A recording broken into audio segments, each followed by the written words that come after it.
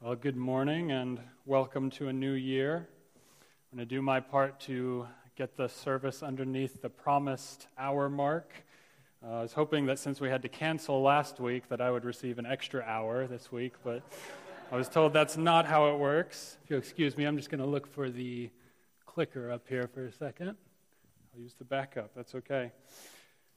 I haven't slept off the holiday meals yet, and I'm guessing that there are others here still feeling the rush of the holidays, so I will do my best to keep you awake and engaged this morning, but I don't think it'll be too hard, because I'm going to start off with a story about food. When I was a kid, growing up in small-town western Iowa, before the days of Amazon and free two-day shipping, it was a normal thing for families in our town to take shopping trips to the city. There was a suburb of Omaha that we would go to. So we would head west on a Friday night after work and go on a big shopping trip with the whole family. And there was this go-to restaurant that we would stop at for our meals. At least it was the go-to place when my mom wasn't with us. And that was a place called Golden Corral. Now, I had to look up and make sure that there was Golden Corrals in Michigan, because I didn't know for sure, and it turns out there are, so I don't have to explain to you what heaven on earth looks like. Just a big all-you-can-eat buffet, everything from pizza to mac and cheese, fried chicken, steak, soft-serve ice cream, all the good stuff. Maybe you're tired of food since the holidays have come and gone, but I'm still excited about it, and I haven't even been there in years. But yeah, we were excited. We loved that restaurant as kids. We could get whatever we wanted, and here's the key. We could get however much we wanted. You can go ahead and go to the next slide. My clicker isn't working here. We could get however much we wanted. And there would be occasions when I would get arguably a little bit too much on my plate, and my dad would see my mountain of food and proclaim the priceless dad line, a line I can't wait to use on my children. Looks like your eyes are too big for your stomach. Anyone ever heard that from their parents, their dad? And then he would give me the instructions that I wanted to hear. You better eat up. Today our sermon is in Matthew chapter 4. You can make your way there if you're using one of the Bibles that's provided in the chairs. That text is on page 959. As you may have guessed, I'm not going to be talking about physical food, but I'm going to challenge you to consider your diet of a food that is much more important, and that is God's Word. Matthew chapter 4. Starting in verse 1. We have the words on the screen as well. Then Jesus was led up by the Spirit into the wilderness to be tempted by the devil. And after he had fasted 40 days and 40 nights, he then became hungry.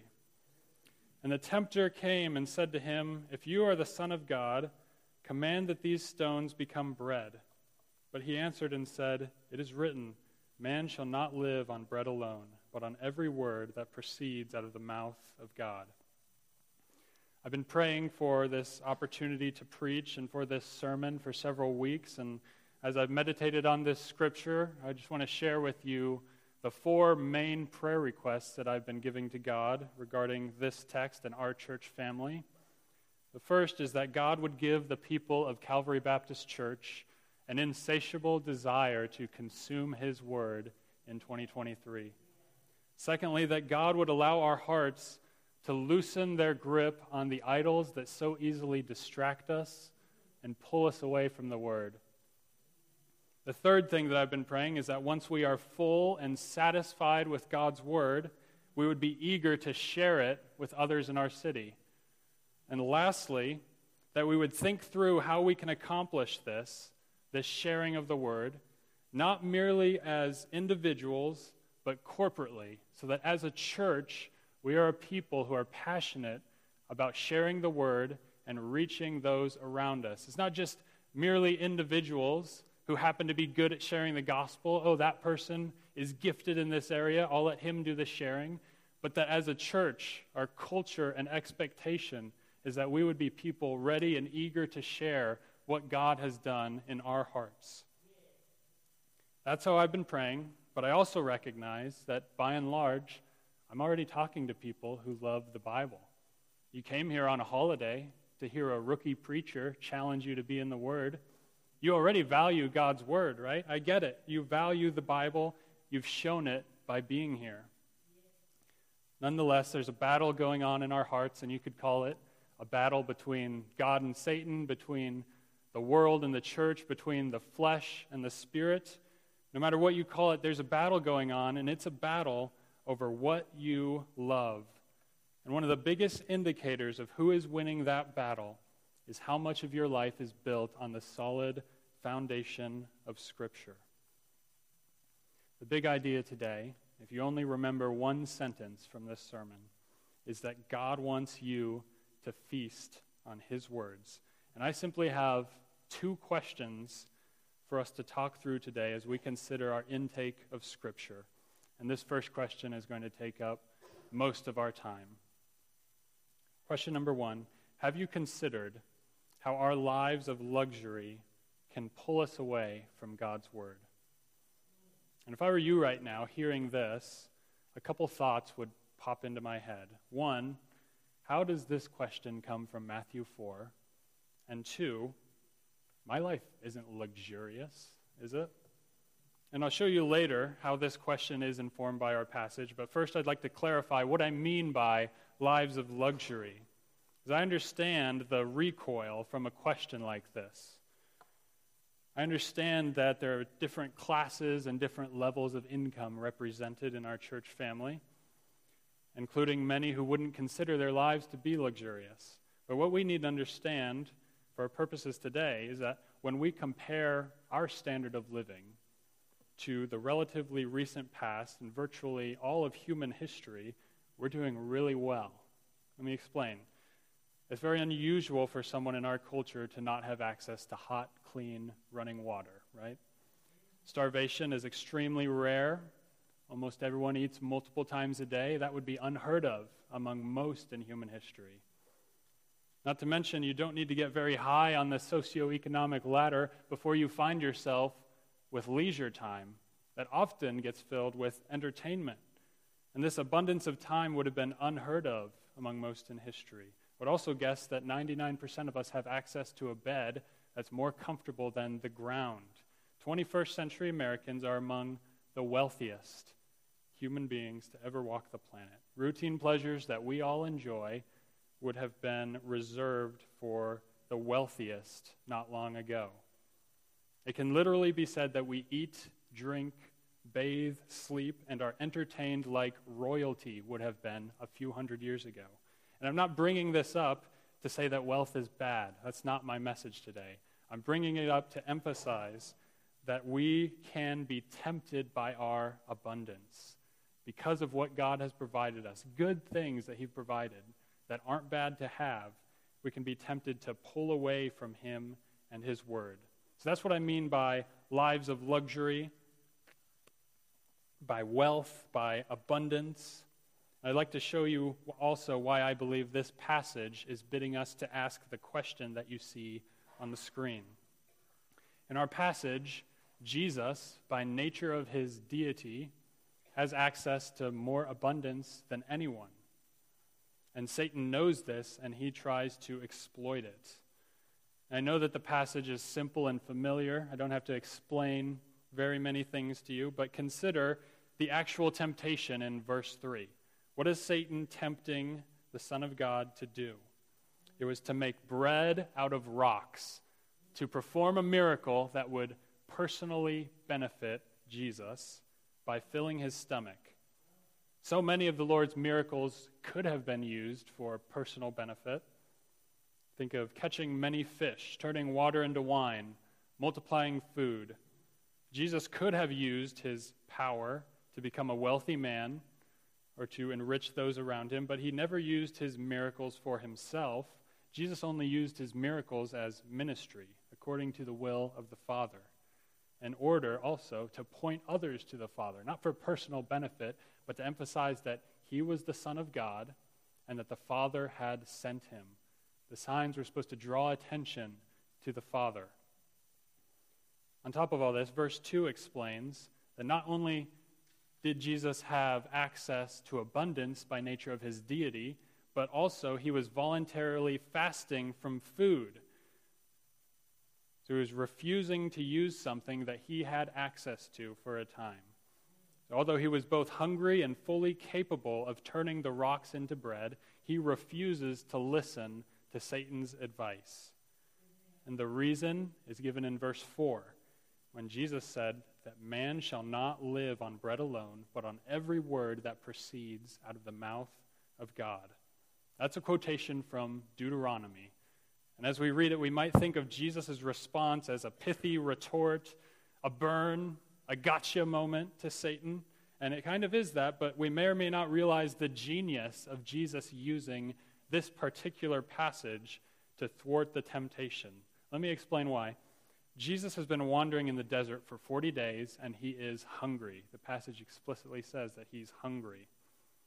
In the context of the scripture that he quotes in Deuteronomy 8, the Israelites have also been wandering in the desert, not for 40 days, but for 40 years. And Moses is giving a speech to prepare the Israelites to take the promised land.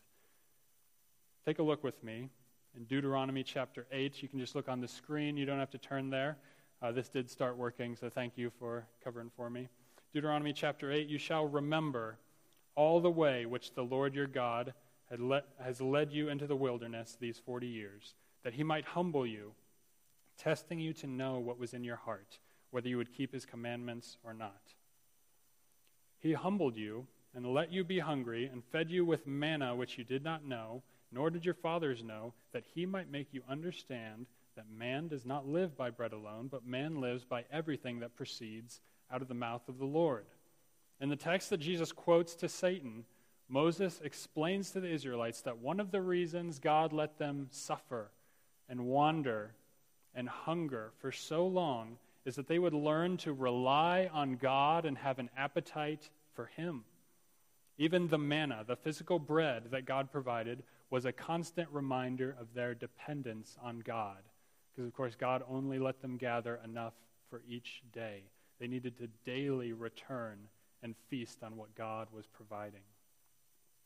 God took away all their abundance. He humbled them so that they would know that man needs God and God's words more than he needs food, even if you haven't eaten for 40 days.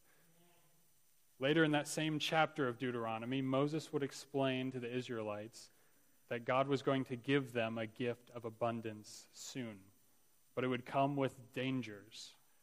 Look with me on the screen, Deuteronomy 8, verse 7, just a few verses later. For the Lord your God is bringing you into a good land, a land of brooks of water, a land of fountains and springs flowing out in the valleys and hills, a land of wheat and barley, of vines and fig trees and pomegranates, a land of olive trees and honey, a land in which you will eat bread without scarcity, in which you will lack nothing. Here comes the warning. Take care lest you forget the Lord your God by not keeping his commandments and his rules and his statutes, which I have commanded you today. Lest when you have eaten and are full and have built good houses and live in them, then your heart be lifted up and you forget the Lord your God. The phrase that Jesus quoted, man shall not live by bread alone, was more than just a burn. It was more than a gotcha moment. When you look at what that meant to the Israelites, it was the perfect truth to combat the idea that we should use our excesses and abundance for ourselves, that we should rely on them instead of relying on God. Our abundance can make us forget to depend on the provider. Jesus knew that the Father could rain down bread from the sky if he wanted to. He did it for the Israelites when they wandered in the wilderness. Now Jesus is in the wilderness. If God wants him to have bread, he can provide it. Jesus didn't have to step outside the Father's will to satisfy his stomach because he trusted that God was sovereign, just like we sang about. God is with us in the trials. God knows what we really need, and if we need it, he'll provide it for us. So Jesus doesn't have to step out of the sovereignty of God. He can trust that he will provide. How easy it is, Calvary Baptist Church, for us to use our abundance for ourselves. How easy it is for us to forget God because of our wealth, and how hard it is for a rich man to enter the kingdom of God. which means it's hard for us because we're tempted to get satisfaction from our riches and forget God. I started out by asking the question, have you considered how our lives of luxury can pull us away from the Word of God? The Israelites, deprived for 40 years of everything except for God's words given to Moses and enough food to survive each day, they ended up conquering the Promised Land. And then Jesus, deprived for 40 days in the wilderness of everything except for the Word of God that he had memorized, he ended up conquering the evil one. Or what are you depriving yourself of so that you have more time with the Word of God? Is there anything, any sacrifice on your part that shows how much you value Scripture and alone time with God? Man shall not live on bread alone. The Word is our food. It would be unusual for one of us to forget to eat a meal or to forget to eat for a whole day. That would be very unusual because our stomachs remind us that we are hungry. We crave it. We're never so busy that we forget to eat for an extended period of time. But so often we forget to nourish our souls with the words of Scripture. Some veer away from strict statements because they're afraid of legalism. Strictness and legalism are not the same thing. Here's a strict statement that is not legalistic. Christians should read their Bible every day. Every day. It would be legalistic if I said, God will love you more if you read your Bible every day. That's legalism. That's not true. God's love is not dependent on your performance or your devotional life. But it is true that as a Christian, you should read your Bible every day. Just as if you neglect eating, your stomach will growl at you. We need to become a people whose souls will be unsatisfied if we neglect to feed them with the Word of God. And I'd like to challenge the men in the room, specifically husbands and fathers, those to whom God has stewarded households. You have a leadership role to play in this for your families. If there was a man in our church who was too lazy to work and provide for his family, we would hesitate to describe him as a man. Just as men have a responsibility to provide food for their house, they're also responsible before God and before the church to provide God's word for their family, to be the spiritual leaders in their home. Here's 3 words for our men to remember as they seek to train their wife and kids to love God's word. Example, leader, and teacher. Be an example. Be an example by letting your family see you do your devotions. Especially if you have young kids, let them watch you read your Bible. Let them see you pray. Normalize it. Talk about your relationship with God in front of them. Don't just be an example, though. Be a leader by arranging your family's schedule and commitments so that everyone has time to be in the Word. This is so important when you have young kids. Husbands in that stage of life with young children, have you ever thought about the fact that if you don't intentionally give your wife extra time, she will never get 4 hours to herself? Never, unless it comes from you and your leadership arranging the schedule.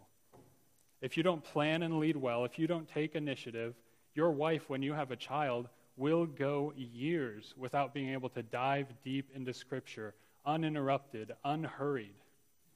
Husbands need to lead by managing the schedule in their home so that everyone has time to be in the Word. Another way to lead is by checking in with everyone in your house and just see how they're doing. See if they have time in Scripture. Make sure that it's happening. It's your responsibility to make sure that your family is fed. But don't just be an example and a leader, be a teacher too. Teach by showing them how to study their Bible. Are you counting on someone else, fathers, to put in the hours of one-on-one time that it's going to take to train your kids to study Scripture? Because it's not always easy to understand, right? Even Peter says that about Paul's writings, that sometimes he writes things that are hard to understand. It takes training, it takes practice to be a student of the Word. And if you're not going to put in those hours with your own children, who is going to? Are you counting on someone else? Are you counting on me as the pastor who oversees youth and children? I'm going to do what I can to assist parents, and I have a tangible plan to do that. But it's not my job to train up your families to love the Lord. I'm here to help you. I want to see you succeed. We're in it together, but ultimately, it's your responsibility to train your kids to love the Word and to love God through the Word. Be an example, be a leader, be a teacher. That's the end of the man rant. But married ladies, if your husbands have a responsibility to lead, doesn't that follow that you have a responsibility to submit and obey and to follow their leadership? If your husband is concerned about your devotional habits or an author you're reading or your overly busy schedule, you need to listen to him. His concerns are worth a charitable conversation. You should seek to understand his point of view. Sometimes wives can get frustrated that their husbands aren't great leaders, and sometimes that complaint is justified, but sometimes it's a subtext for, my husband isn't leading me in the way I want to go.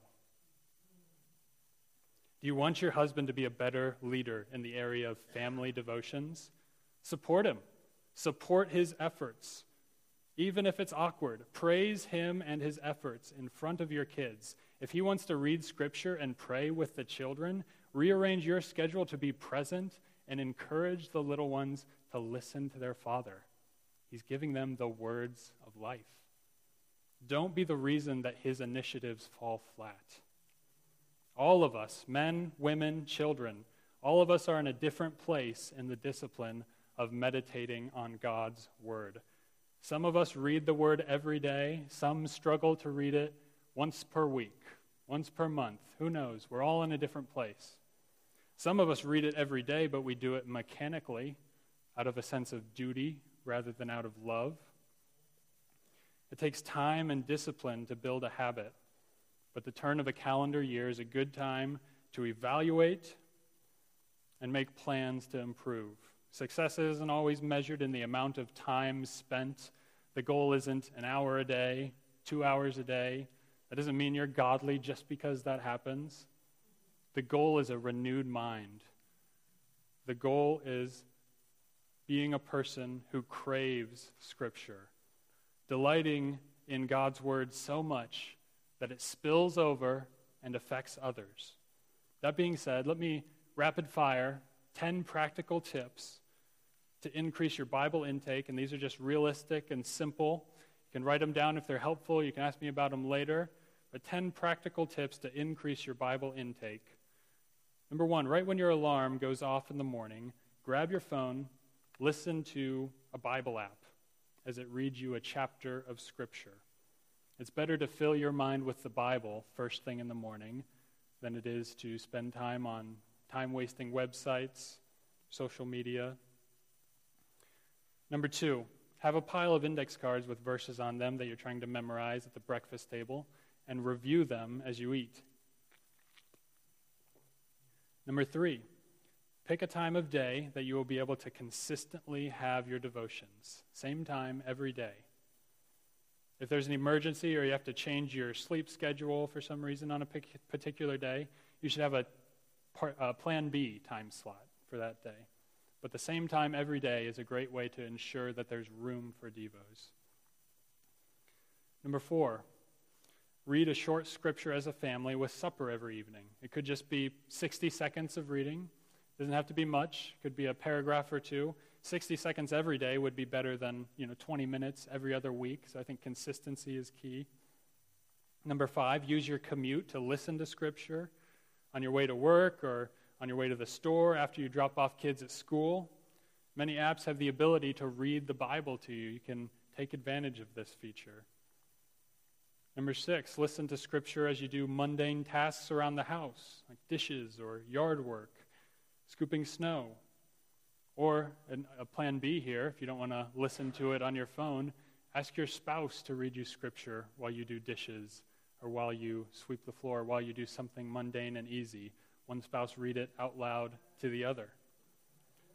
Number 7, as the last thing in your day before you climb in bed, read a psalm. You could also consider reading a psalm to your children as you tuck them in. Number 8, ask your kids what Bible verses they've learned about in Awana or Sunday school, or ask someone else's kids what they've learned about. And then read those verses together, engage them with questions. Number 9, text a fellow church member and ask them what they have read in their devotions recently. Read some of those passages and text them again, sharing what you found interesting or helpful. Number 10, if you find yourself constantly running to a particular app on your phone, if it's every time you have 2 minutes to stand around and wait for something in line, you're pulling out your phone and you're getting this app, consider deleting it for 30 days and putting a Bible app where it used to be on your phone. So when that muscle memory kicks in, you open up the Bible app and you can spend 2 minutes refreshing yourself in the Word of God. These are just some ideas. Adapt them to your life. Figure out what works with your stage of life and where you're at. But remember that the goal is not just to get more Scripture. It's not just to get through the Bible as quickly as possible, but it's to shape our affections into the mold of Scripture by meditating on it over and over and over again. And I'd like to finish today by asking a second question. I want us to consider not only an individual application, but a corporate application. Because in our text, Jesus combats the devil's temptation by quoting Scripture. With his knowledge and delight in Scripture, he resists the temptation of the devil. What we read is recorded not only in the book of Matthew, but also in the book of Luke. And it's interesting that in both of those Gospels, there is some literary technique going on. That makes it sound a little more precise than it is, but the order of events is similar in both Matthew and Luke that record this story. So it goes baptism of Jesus, temptation of Jesus, and then Jesus starts his public ministry in both cases. Right after Jesus beats the devil's temptation, he starts moving his ministry into the public sphere where it can be seen by others. Right after demonstrating that he was full to the brim with God's words, Jesus then begins to share those words with others. So my second question is, have you considered the relationship between your intake of Scripture and our ability to fulfill our mission as a church? Jesus didn't begin his public ministry until it was clear to everyone that his life was built on Scripture. And our mission is to glorify God by making disciples in a community of grace. How can we accomplish this goal if we aren't full of Scripture ourselves? Because everything that we have as a church, our buildings, the congregation, the members of the church, the programs and schedules, the staff, all of our resources are meant to serve this mission of disciple making. And disciple making refers not only to the people in here, but the people out there, right? The ones you work with every day, the ones you see at the park and at the grocery store, we want to bring them out of the community of darkness and into the community of grace and make Jesus followers out of them. Have you considered that you must be full of God's word in order to minister effectively to the people out there? In order for us to reach these people and fulfill our mission, we must be overflowing with Scripture so that it pours out of us. What do we have to offer these people if it's not from the Bible? You're friendly people. My wife and I have felt your kindness as the new people here. We recognize that you're friendly, and I don't want to diminish how meaningful that is, but kindness alone will not convert the spiritually dead. It may give you an audience. It might make them listen to you. And when that time comes, when the time comes that you have the ear of an unbeliever because of your gospel-centered kindness, it's my prayer that you'll be so full of Scripture that it bursts out of you like a raging river behind a plugged-up hole, and you say, let me tell you why I treat people this way. Let me tell you why I have joy in the midst of hard circumstances. Let me tell you why the people of Calvary Baptist Church are so kind and nice. It's because of Jesus. Let me show you from the scriptures how Jesus changed our lives. That's how we're going to reach the community, by being full of scripture so that it spills out of us.